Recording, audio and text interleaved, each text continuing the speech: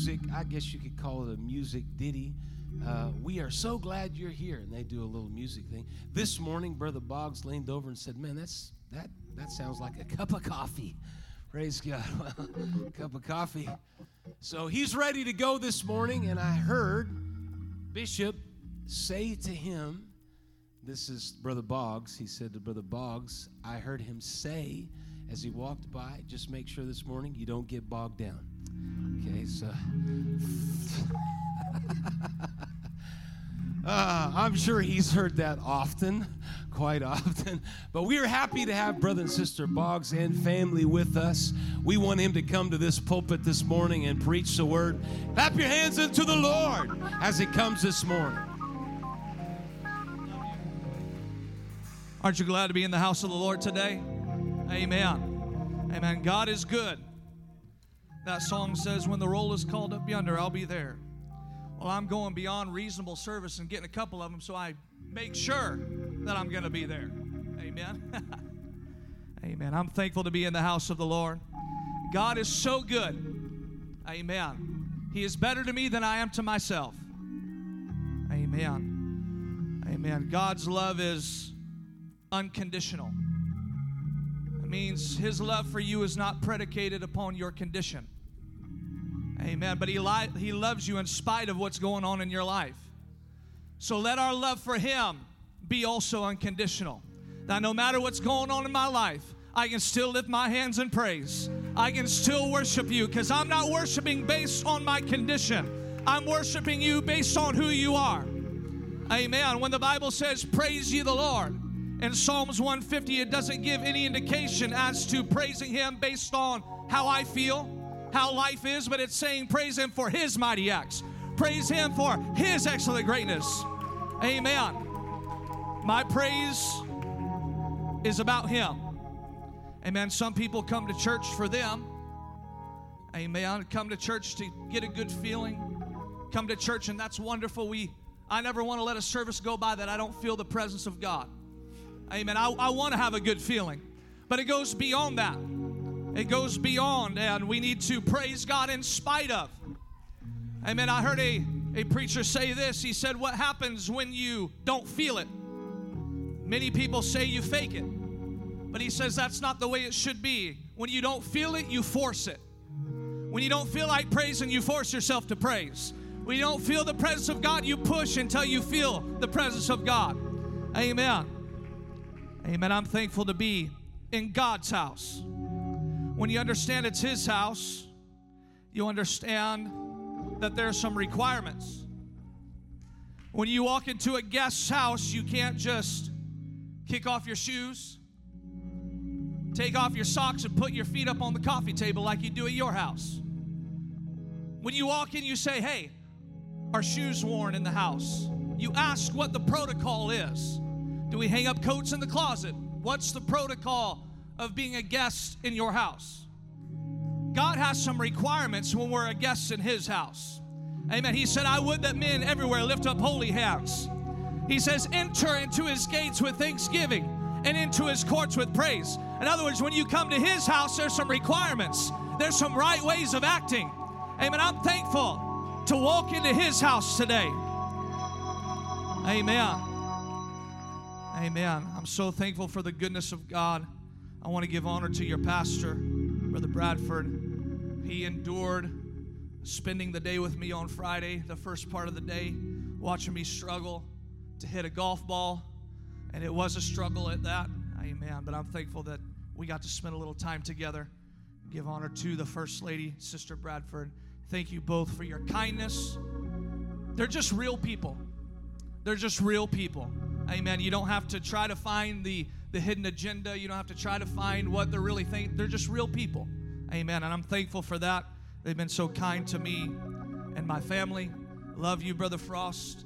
So sad that your wife's not with us today, but we love and appreciate you. Amen. Is she here?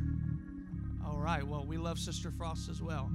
Amen. So thankful for both of them. Amen. We've got to spend a few moments visiting, eating some ice cream together, and we love and appreciate their lineage, their work for the kingdom. Love my girls, all three of them. Paisley today has on her helmet of salvation. I mean, it's called a bonnet. I don't know why I keep having a hard time with that. Amen. Well, that went over like a lead balloon. Well, I hope no one was lactose intolerant, because that was a cheesy joke. I just feel like a chihuahua at a canine police training day. I'm just happy to be here. Amen. Amen. One preacher got up on a Sunday morning, and he said, before he began his message, he said, put on your scuba gear this morning. We're going to dive deep in the Word today. Amen. So today, just grab some pool floaties, some arm floaties, a pool noodle, whatever's close by, and we're just going to splash around the kiddie pool. But hopefully we splash around enough that we can catch a wave. Amen. Amen. If you have your Bibles, let's turn to Proverbs chapter 23 and verse 7. Hey, it's all right to have fun in the house of God. It's all right to smile on a Sunday morning. Amen. The house of God does more for you than Folgers will. The house of God will do more for you than this world will do. Amen. I'm thankful for the house of God. Amen. Proverbs 23 and verse 7. The Bible says, for as he thinketh in his heart, so is he. Eat and drink, saith he to thee, but his heart is not with thee. I want to focus on that first part of the scripture. For as he thinketh in his heart. If you're to really break that word thinketh down, it means to be a gatekeeper of. As you are a gatekeeper of your heart, that word heart is nefesh, which means soul. As you are a gatekeeper to your soul, so are you. What you allow in and out, what you allow to come into your mind, what you allow to your mind to ruminate on, you will become that.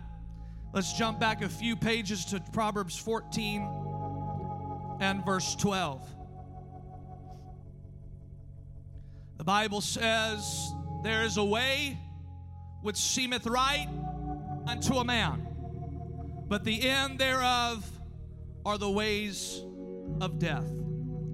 There's a way that seems right to my flesh, that seems right to mankind. But as a man thinketh in his heart, so is he. I want to preach for a little while. When perception becomes reality, or the way that I think becomes the way that I live. When perception becomes reality. Can you lift your hands towards heaven? Can you ask God to help us in this service? God, we love you. God, we give you praise, Jesus. We magnify the name of the Lord. God, we praise you, Lord. You're wonderful. Thank you, Jesus. Hallelujah. Can you lift your voice on a Sunday morning? Can you lift your voice on a Sunday morning? God, we love you. God, we've gathered in this house to give you praise. Lord, we love you. We worship you. Hallelujah, hallelujah. Thank you for standing today. You may be seated. Perception is the lens that each of us views or perceives the world in our own eyes. It's how we view life because of different walks of life, because of different happenings, different histories. We have a way of looking at life differently. That is why we have different gospels written about the same occasions by different men with different perceptions, different ways of seeing it. Amen. Perception versus reality is an argument maybe you have heard growing up in school or taught in a lesson. Perception versus reality is a thought that our perception, as a youth pastor, I dealt with this. I would line out a youth night, and I would be so excited as to what was going to happen. And they're going to love the games, and they're going to enjoy the food, and everything that I do is going to make them think that I'm the best youth pastor in the entire world. But then reality slapped me in the face at the end of the night when no one wanted to play the games, no one enjoyed the food, and I got calls from the parents that said, hey, what happened tonight? I was like, tonight was supposed to be the best youth night ever. Have you ever sat at a restaurant and you order, maybe your drink of choice is a Diet Coke, and you have finished that drink and the waiter is coming back with a dark colored beverage that you think in your mind, your perception tells you it is Diet Coke. But when it is sat in front of you and you take that first drink and that your mind is telling you this is going to be Diet Coke, but then root beer reaches out and slaps you into reality as it hits your taste buds. And you realize, hey, no matter what my perception told me today, reality is this is not Diet Coke. In other words, perception or reality does not change based on our perception.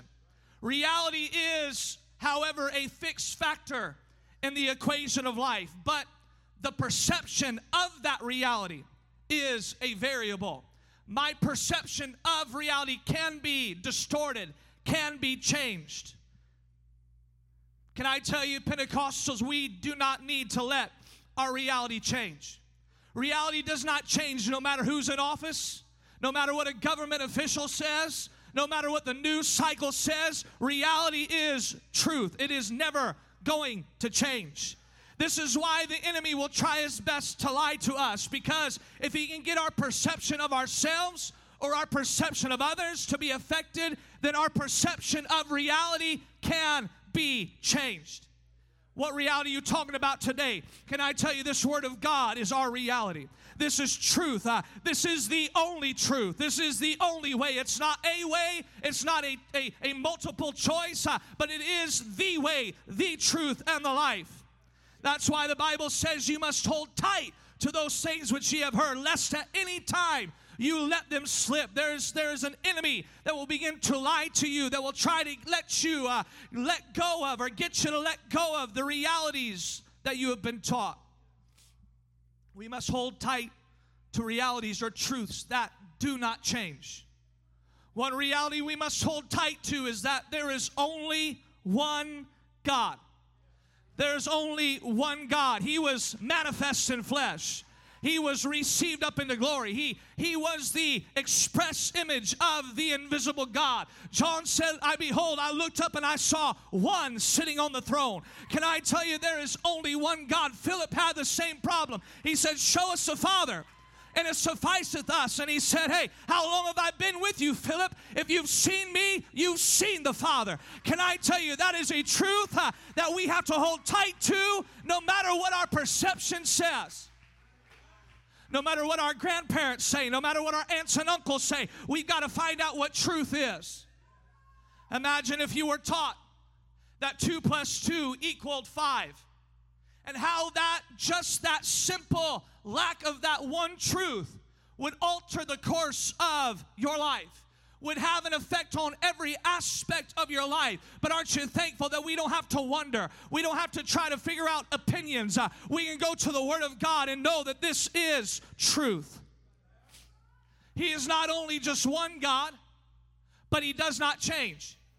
He is the same yesterday, today, and forever. He says, behold, I am the Lord, and I change not. In other words, He's not going to change to fit your problem. He's not going to change to fit your perception and the way that you think. There's so many churches out there that have their own pocket version of Jesus, and they carry Him around. Hey, can I tell you, He doesn't change to fit us. We must change to fit Him. The Bible says that we have put on Christ. Amen. There's only one way to heaven. We grew up in Sunday school singing 111, one way to God.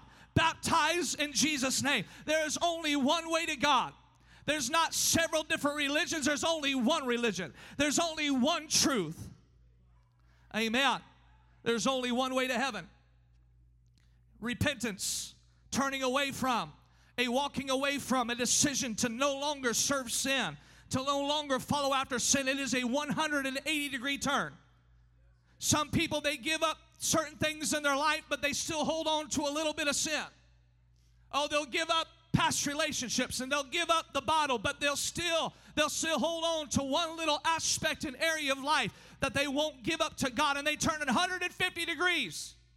And they've made a lot of changes, and they've done so well, but they still walk right past Jesus. It's got to be a complete turn. It's got to be a complete turn. I've got to repent. I've got to be baptized, because repentance does not wash the sin away. Oh, if that little boy runs out in his new church outfit and plays in the mud before church, Oh, there is some repentance that says, Mom, I'm sorry, but there's got to be some cleaning up. The mud is still there. The sin is still present. Amen. And we've got to be baptized in Jesus' name. Well, why not the titles? Why not? No, because there is no other name given among men whereby we must be saved. There's only one saving name, and that is the name of Jesus. We must be baptized in His name for the removal or the remission of sins. And then we must be filled with the Holy Ghost.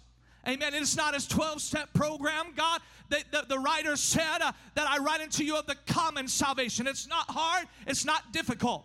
We've got to repent. We've got to be baptized. And we've got to be filled with the Spirit if we're going to make it to heaven. We must be born again of water and of Spirit if we're going to see the kingdom of God. We must also hold tight to the reality that we must live a life of holiness, of separation, of I'm not interested in looking like the world. I'm not interested in dressing like Vogue magazine. I'm not interested in fitting in with the cover of GQ. I'm not interested in this world's trends. Hey, I want to be separated from the world. It's not a bad thing to be separated. You're showing people that there is another way to live, that there's a better way to live. There is a hope in this world. The Bible says, "Be holy as I am holy." The Bible also says, "Without holiness no man shall see the Lord." If we're going to make it, we've got to live a life that is separate from this world. One reality that in this day and age is such a hard struggle when our culture is riddled with anti-authority propaganda and groups that say, I don't want any authority in my life. I don't want any policing. I don't want anybody to tell me what to do. This is a reality that we must hold tight to in this day and age, is that we have to have a pastor. We've got to have a man of God. Hey, if I'm going to make it, the Bible says, how shall they be saved unless they hear? And how are they going to hear without a preacher? I've got to have a man of God in my life. I wish there was a few more amens today. I've got to have a pastor. I can't make it without a man of God that says this is the way we should go. This is the way we should live. Amen. The Bible says, I'll give you pastors after my own heart. That's when people get crossed up with the man of God. They're not getting crossed up with just the man of God. They're getting crossed up with God Himself, because God put the man there. You say, well, I voted him in. I signed a card. I did this and that. Hey, it's God's man. Amen. There are only two genders. Who would have ever thought we would have had to establish that? Hey, can I tell you, this world is going crazy. This world is going crazy. They have I read this the other day, they have adult daycare centers in major cities throughout the U.S. Adult daycare centers where you can go into a safe space and sit on the ground and act like a 3-year-old and color a picture and eat goldfish and drink Capri-Suns for a few hours to disconnect from the stressful life that we live. And we're the ones that are crazy. There's a reality that, again, in this time and day, we've got to hold tight to. We got to be at church. We need to be in the house of God. Oh, come on. There were days that people in the old days used to ride miles on horseback to a sawdust-covered floor in a church where they could have a move of the Holy Ghost. But today, it's so hard to get in an air-conditioned car and make your way to the house of God. Hey, in this day and age, we need to be at service every time the doors are open. This has got to be more than Sunday morning religion.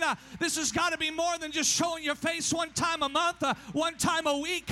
I've got to be at the house of God every time the doors are open, because I don't want to miss a moment that God will speak to me. I don't want to miss a moment that God's presence will sweep through the house and I can have my answer. It's not just an online sit-on-your-couch experience. This has got to go deeper than an online experience. You've got to be in the house of God. The Bible says this is reality. Doesn't matter what your perception says. It says, forsake not the assembly of yourselves together. That means coming into the house of God, getting a place on the pew and worshiping Jesus together. It says, even so much the more as you see that day approaching, hey, can I tell you the signs are everywhere. If there's ever a moment that we need to be in the house of God, it's today. I'm not looking for less church. I'm looking for more church. I'm not looking for less preaching. I'm looking for more preaching. I'm not looking for less moments where I can lift my hands in the house of God, but I want to have more of Jesus. These are all realities we've got to hold on to. But these seem to be the most taught ones, the most easy to comprehend, the ones that most people do not have a major problem with. But there are other realities that people struggle with. Romans chapter 8, verse 14 says, "For as many as are led by the Spirit of God, they are the sons of God." Hey, if God has led you to this house, if He's filled you with the Spirit, can I tell you, you're a son, you're a child, you're a daughter of God. For you've not received the spirit of bondage again to fear, but you received the spirit of adoption, whereby we cry, Abba, Father. The Spirit itself bears witness with our spirit that we are the children of God. And if children, then heirs, heirs of God and joint heirs with Christ, if so be that we suffer with Him, that we may be also glorified together. I don't think there was an accident as a writer under the influence of the Holy Ghost began to pen these words. I do not believe there was an accident in the word as he wrote the spirit of adoption. You see, I did not have a choice in what gender my child, either one of my children, were. I did not have a choice in what eye color they had, what hair color they had, which side of the family that their features favored. I did not have a decision in that. And thank God I got two daughters that look just as beautiful as their mom. You wonder why I'm ugly? It's because they took all my looks. They took all my hair too. But there was not a choice. I just got what I got, Brother Bradford, and I'm thankful for it. But there is something that happens in adoption where you get to handpick. You get to choose.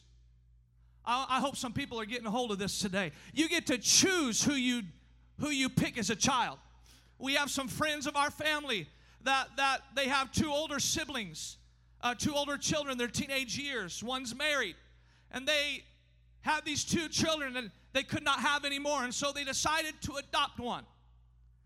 And the older children would grumble and complain and say, why aren't you getting on to her like you did us? And she's such a brat, and she's so unruly, and why don't you do something about her? And the father would, in jest and joking around, say, hey, I didn't pick you, but I picked her. You better be careful how you talk about her. Can I tell you that God handpicked you? You got to understand, no matter what the devil says, that you're wore out, that God doesn't care about you, that God doesn't love you, you got to understand that God adopted you. You were not just born into this without a choice, but God said, hey, I want to fill that one with the Holy Ghost. I want that one to be my child. I want that one to sit on the pew and do a work for me. I want you, and I want you. And if we are His children, then we are heirs with Him. In other words, if God has joy, I can have joy.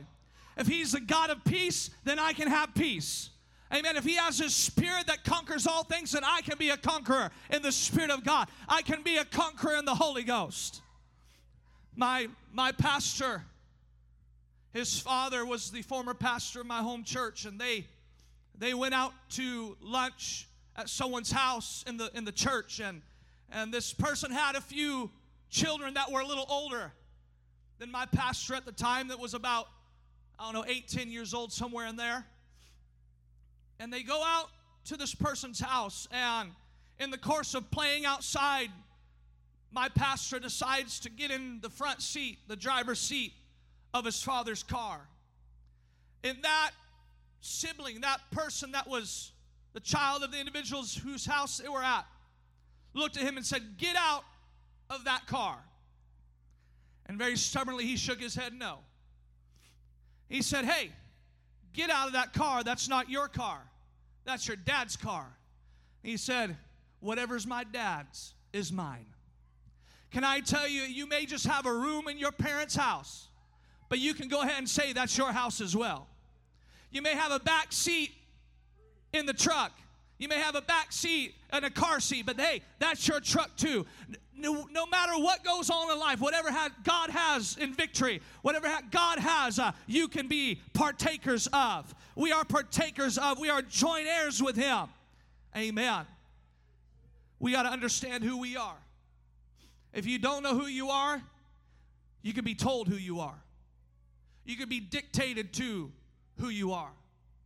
If you don't know you're a child of God, then the devil can tell you you're a loser. The devil can tell you you're a sinner. And guess what? It's really easy to sin if you think you're a sinner. But when you realize you're a child of God, you realize, hey, I've got a responsibility because I'm going to shine forth the praises of my Father. I'm going to shine. I am a child of God. When someone begins to act out in this world, if someone goes off on a killing spree, one of the first things they want to do is sit down. Whenever a child begins to have a problem, they want to sit down and say, how were you raised? Every action that happens dictates a look back to your father or the lack thereof. Can I tell you today, we need to have a father in our lives. We need to have a heavenly Father. Amen. But when we get that Father, when we are adopted by the Spirit of God, then we have a responsibility to not say anything we want to say, not go anywhere we want to go. Why? Because we're shining forth His praises. We're a representation of our Father. We are ambassadors of Christ. We are a chosen people. We are a royal generation. We are a royal priesthood. We are the light of God for this city. That means I can't give the waitress a piece of my mind. Some people don't have that many pieces to give away. You better keep all you have. But we can't just act any old way we want to, because we are shining forth our Father's example. We are shining forth the life that we should live for Him. Can I tell you, God handpicked you and put you here. And God has a purpose for your life. Can I tell you, God's purpose for you is not to just sit on a pew and do nothing. Really, if you want to dig down into it, God's purpose for you is for you to help save the lost. In any way that you can, whether it be a program, whether it be something you can do in the church to help facilitate evangelism, whether it's walking through your grocery store and telling someone about Jesus. Hey, your testimony is more than just for you to ruminate on. Your testimony should be used to reach out to others. The whole reason why I've went through things in my life, Brother Bradford, is so that I can reach out and tell somebody about the goodness of God. The whole reason why I believe that I don't have a scar down the center of my chest that I should have had at 4 years old, when they were going to rip my chest open and perform open heart surgery, because one of the valves in my heart was deformed, almost completely closed. And on the morning of the surgery, I had parents that raised me in the house of God, and I'm thankful. To the very last moment, they went every service until the morning of the surgery. They were still praying and believing God. And when they were prepping me and hooked me up to IV, they wheeled me back and took one more x-ray. And when the doctor walked in, he was holding 2 charts in his hands. And he had tears in his eyes. And he looked at my father and said, I don't know what happened, but this was the chart that we took before, and this is the one we took today, and they don't look the same. There's a brand new heart. My dad said, I know what happened. God healed him. And he said he had to have, because there's no scientific way this could have happened. Why did I go through that? So I can tell someone else that God's a healer, that God is mighty to heal, that no matter what you're going through, I serve a God that by His stripes I am healed.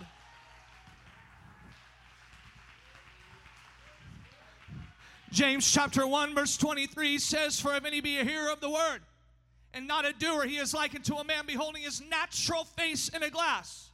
For he beholdeth himself and goeth his way, and straightway forgetteth what manner of man he was. I know we've heard a lot of messages that talk about when we see our natural face, our sinful man. And the Word of God pricks our hearts and shows us the way that we should correct our sin and that we should repent over some things. But can I tell you in this message today, I want you to realize you're a child of God, and that when you walk out of this service, don't let the devil get on your shoulder and say you're not worth anything and you're not good enough. You need to walk out today and say, hey, I remember what manner of man I am. I know what God has called me to be. Ladies, I know what God has called me to look like and to be an example for this world. And I'm not ashamed of the gospel.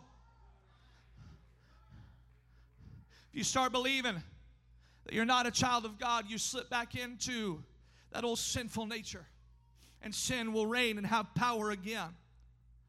But when that devil starts lying to you, just remember, I'm a child of God. I don't do that. I don't watch that. I don't go there because I'm a child of God.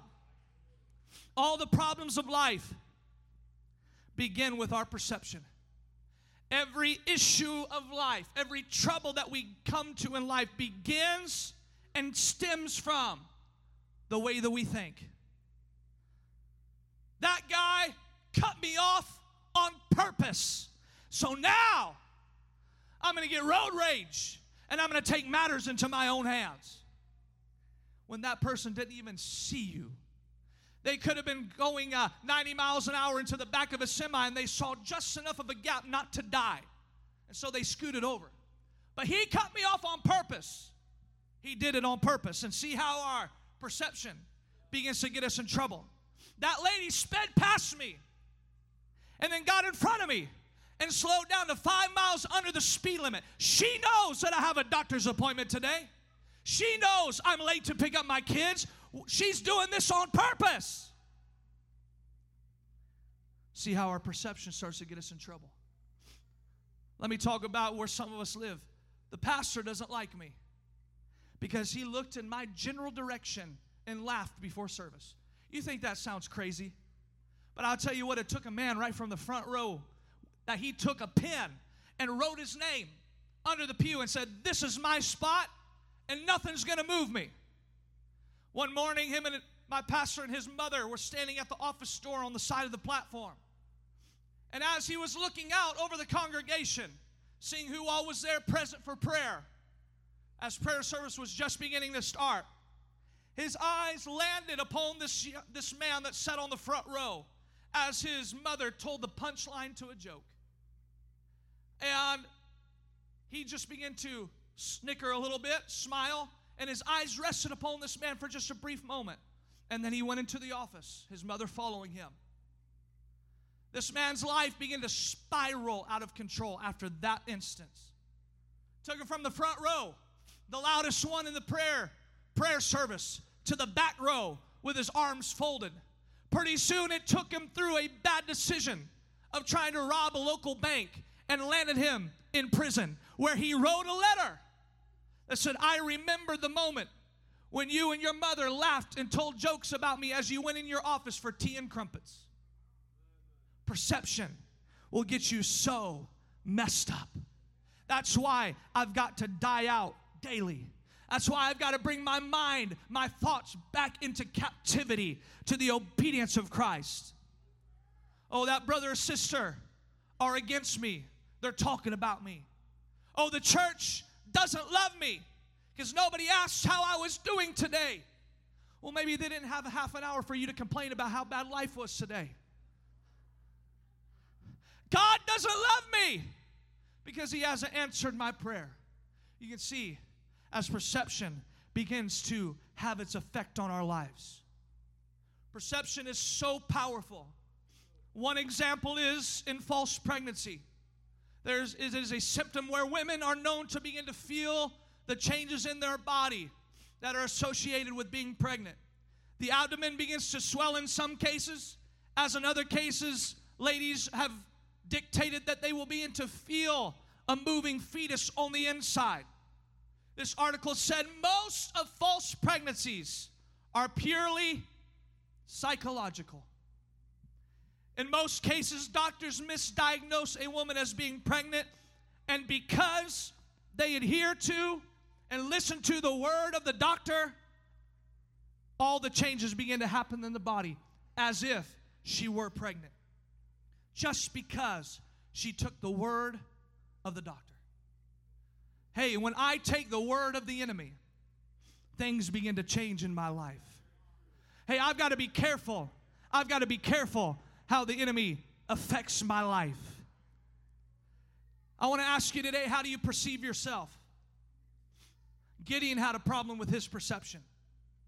Gideon had a way of thinking that was not lining up with the way that God thought about him. You see, Gideon thought he was a failure. He thought he was a coward. He thought he was not able to overcome his enemy. He thought that he was not able to make it through the problem that was facing him. He thought that he was in the same boat of hiding away from the enemy and going through the same generational curse that his parents had. But the devil, just like Gideon, the devil will try to label you and make you believe you're something. Make you believe that you're not worth God's time.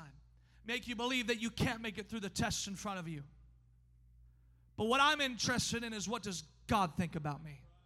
No matter what this whole flesh tries to tell me, what does God think about me? The Bible says his thoughts are good and not of evil.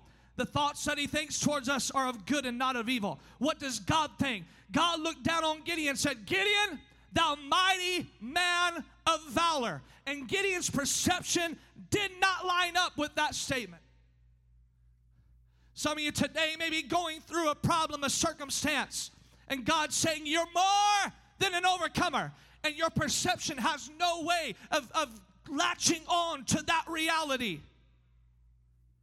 Not only do we struggle with the perception of ourselves, but there's a perception of how others perceive us.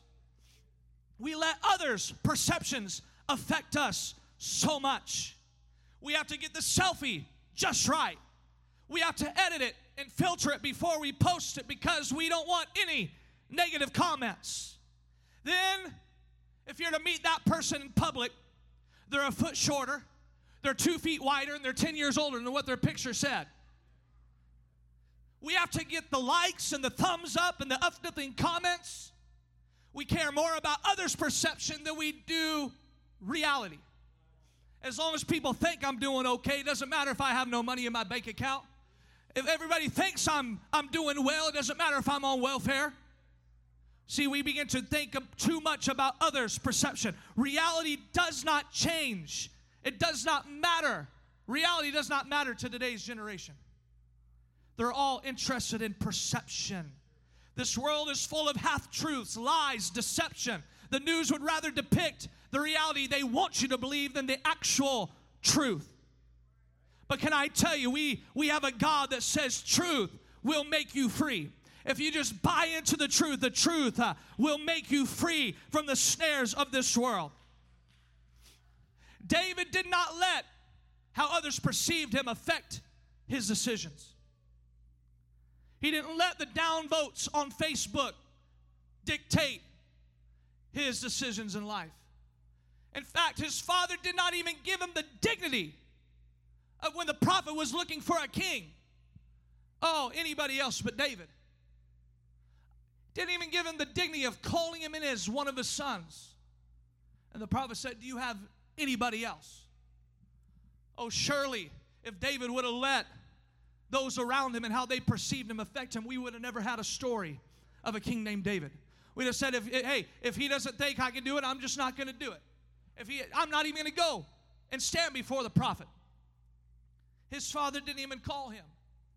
The person didn't even comment or like his Instagram post because everybody thought he was unworthy, unfit, and outcast, and all he was good for was to be a shepherd boy. But he did not let how other people thought about him. Well, what are they going to think if I go to the altar? What are they going to think if I begin to repent? What are they going to, it doesn't matter what other people think. It matters what he thinks.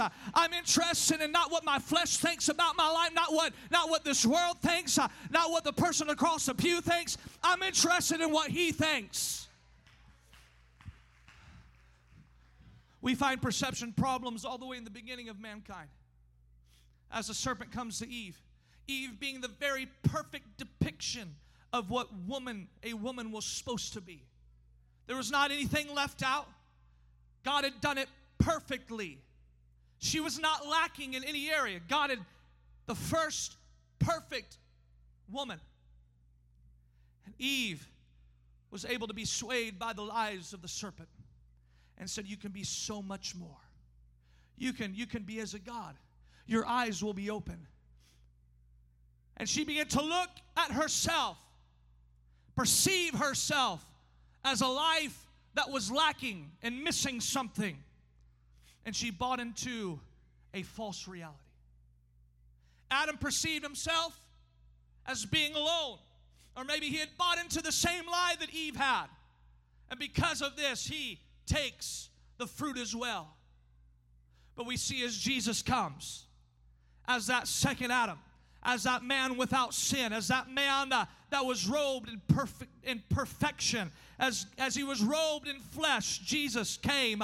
And when the devil approaches him in the wilderness, he finds a person that knows exactly who he is, that he cannot sway his perception. He says, why don't you bow down to me, and I'll give you all the kingdoms of the world. And he says, hey, I know who I am. Don't you know the scripture says, tempt not the Lord thy God. Hey, can I tell you, you got to understand that I am a child of God. You see, the enemy was trying to get Jesus to buy in to a false reality. Things that are false or untrue become a reality to us because we choose to believe those things. I'll give you an example. We were grasshoppers in our sight. So we were in their sight. You see, their perception started with them, and it began to distort what reality was in their life. They perceived it and believed in a false reality, and they did not receive the promises of God. Gehazi could not see the army. All he could see was the threat that was in front of him. He could not see the armies of God. He could only see what his eyes were showing him. He perceived what the enemy wanted him to perceive. But can I tell you, the situation was not what it seemed to be. Can I tell you, your situation is not what it seems to be. That giant isn't there for a purpose of taking you out. Hey, that army isn't there. That trial in front of you isn't there. God has a purpose for it. God has a reason why it's all happening. Hey, but you need to let God open up your eyes and see the truth or the reality. As God opened the eyes of Gehazi, and he saw behind that army chariots of fire and horsemen of fire that were standing, the armies of the Lord. You're not alone in your circumstance. God is with you. God is for you. I want you to think about Peter, and I'm hurrying to a close. As they say, you were with him. Even your speech betrays you. You're one of those that was with Jesus. And there's a first accusation. And he says, no, I don't know him. And the second, and finally the third, I do not believe that he just cursed out of spite, but I believe not because of the questioning and anger, but I believe he was hurt and he had bought into a false reality. That the devil was on his shoulder saying, see, God's gone. You're all by yourself again. You might as well start talking like the sailor you used to be. You might as well start cursing like the sailor you used to be. And the devil will try his best to isolate you and try to get you to go back to that old life. But when the reality was, Jesus told them, I will not leave you comfortless. I will come and live in you. He told them, I am a friend that's sticking closer than a brother. That's what reality was. God has not forgotten about you. Can I tell you, the devil is a liar. He is the father of lies. He is the inventor of the lie. He is the master of the lie. He is a part of his nature. So when you understand that when he speaks to you, it must simply be a lie. You see, the devil's trying to get you to change your perception so he can get you to buy into false realities. If he says you can't make it, it means you can make it. If he says that you can't get the Holy Ghost, it means you can have the Holy Ghost today. If he says that you're worthless to God, it means that you are his treasure and the apple of his eye. If he says your pastor doesn't love you, it means your pastor loves you and is praying for you and is reaching out to heaven for your life. If the enemy says you can't be healed, You just keep on coming because you can be healed. You just keep on believing. If he says that you can't live for God, it means you can live for God. 2 Corinthians 10:5 says, casting down imaginations and every high thing that exalteth itself against the knowledge of God, and bring into captivity every thought to the obedience of Christ. Webster's definition of imagination is this: the act or power of forming a mental image of something not present nor never before perceived in reality. We war by casting down the lies of the enemy and bringing our mind back into reality, bringing our mind back in alignment with the truth of God's word and obedience to that word. It's not enough just to hear the word, but we've got to be a doer also. It's not enough just to hear the word, but it's got to be faith that rises up and says, I believe that word, and I'm going to respond to that word. Let the weak say I am strong. Why? Because God understands if you can start believing you're strong, then one day you're going to get up on your feet and you're going to say, in spite of my weakened condition, I know in my flesh I'm weak, but if I just believe I'm strong, it's going to drive me to an altar. If I believe I'm strong, I'm going to walk in and dance in victory and dance in deliverance, and I'm going to have faith that I am strong. If I can get my faith to line up with what God says. But if we're not careful, we believe the lie of the enemy. And what is a lie or a false truth becomes a reality to us. The reality we see because of our perception. But God has spoken some precious and true promises to us. His promises are yea and amen. It does not matter what our reality or our perception says. God will bring to fruition that which he promised. Acts 2:37. Now when they heard this, they were pricked in their heart, and said to Peter and the rest of the apostles, men and brethren, what shall we do? Then Peter said to them, repent and be baptized, every one of you, in the name of Jesus Christ for the remission of sins. And ye shall receive the gift of the Holy Ghost, for the promises unto you and to your children and to all that are far off, even as many as the Lord our God shall call. That is reality. Oh, but the Holy Ghost isn't for me. That's perception.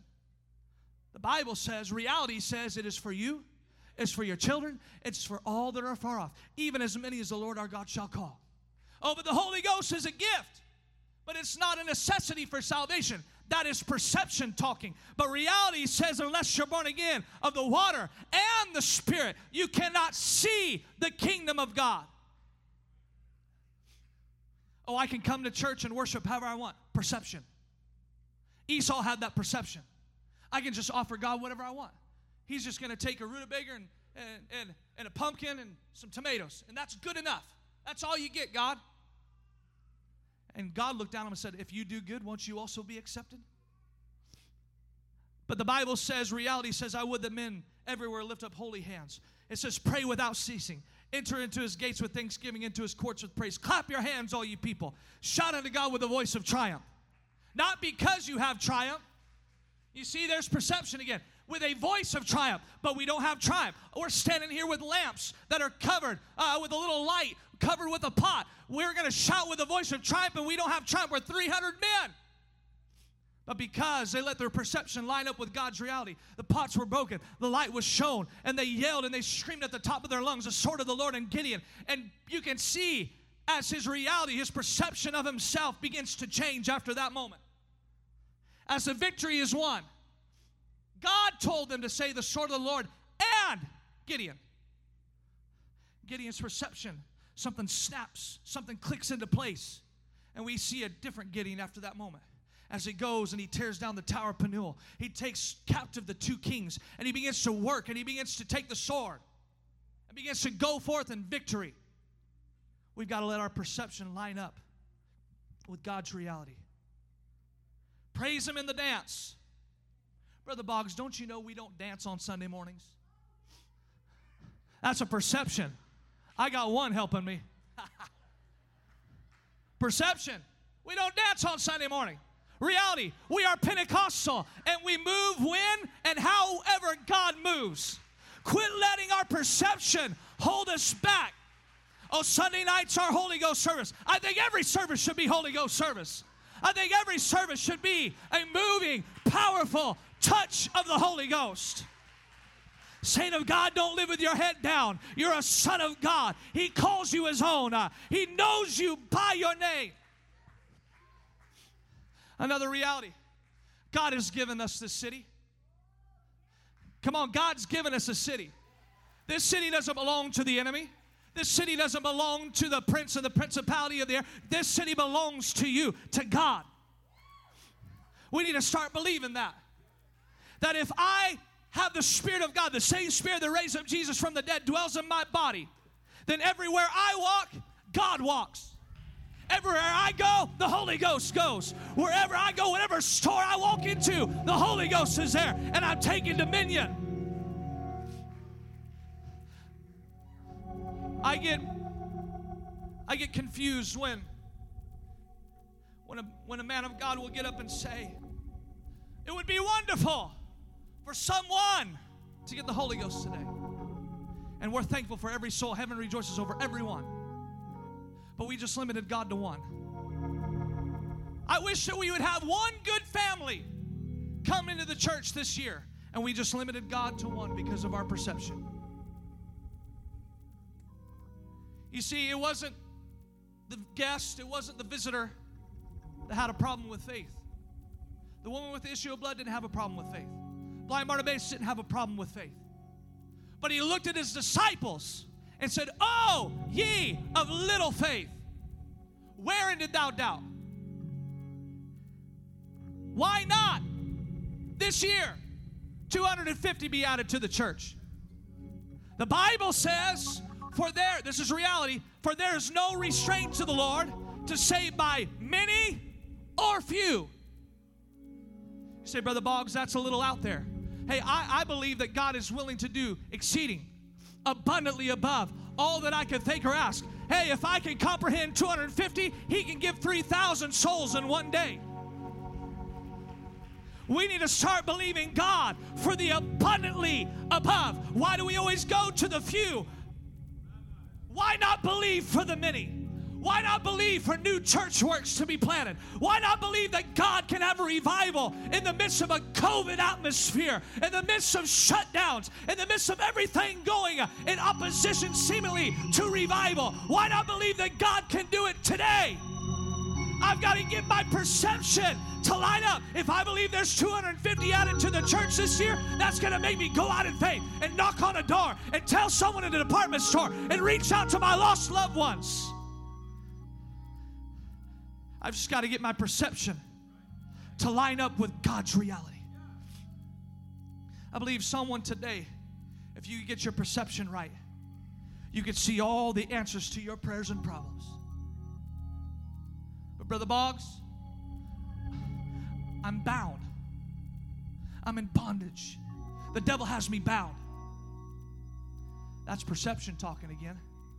Because my Bible says, Jesus speaking, I have led captivity captive. My Bible says, if Christ has made you free, you are free indeed. That means the devil doesn't own bondage any longer. God is free. So all you got to do is start acting like you're free. Open that prison cell. Open that false reality that's in front of you and walk out in Jesus' name. I have a friend, I'm hurrying. I have a friend that is a deputy sheriff that in booking someone that he's arrested into the jail, oftentimes he takes the cuffs off of them and they stand there sometimes for 10 to 15 minutes as he's going through the process of booking. And they say, "Officer, can you take these cuffs off?" And he'll look at them and say, "I took them off 10 minutes ago." But something in their mind is telling the bite of the steel is still there. There's some things that the devil has told you that says that you're still bound. And you're living in a false prison cell. You're living in a prison cell whose bars are just a mirage. I wish someone could believe this today, that if you could get out of your pew and quit acting like you're bound, the devil does not hold the monopoly on bondage. God took the keys of death, hell, and the grave. And God unlocked the door. God already paid for your deliverance. But the problem is our perception says, well, I can't. I don't know how it's going to happen. Our perception tells us, well, God's not able to get me out of this mess. If you can get your perception to line up that says He is the Almighty God, that He's able to save, that He's able to deliver, that He's able to restore, that He's able to heal, and if you can believe it and act in faith, like Daniel said, Daniel purposed in his heart. You've got a purpose in your heart that I am going to make it. You got a purpose in your heart, I am going to receive the Holy Ghost. You got a purpose in your heart that I am going to be healed. You got a purpose in your heart that I am going to be delivered. I wonder if we can come to this altar this morning. Come on, come saying, I know I can make it. I know I can make it through. I know you're able to do exceeding abundantly above. I know that you're able, God. Hallelujah. He is jealous for me. Come on, He loves you, saint of God. I am a tree. The Bible says, while we were yet sinners, Christ loved us and died for us. Come on, He loves you today. Come on, He wants to fill you with His Spirit. He wants you to be filled with the Holy Ghost. Come on, but it takes us opening our heart and saying, God, I believe you died for me. God, I believe so much that I'm reaching out to grab a hold of salvation this morning. Your affections are for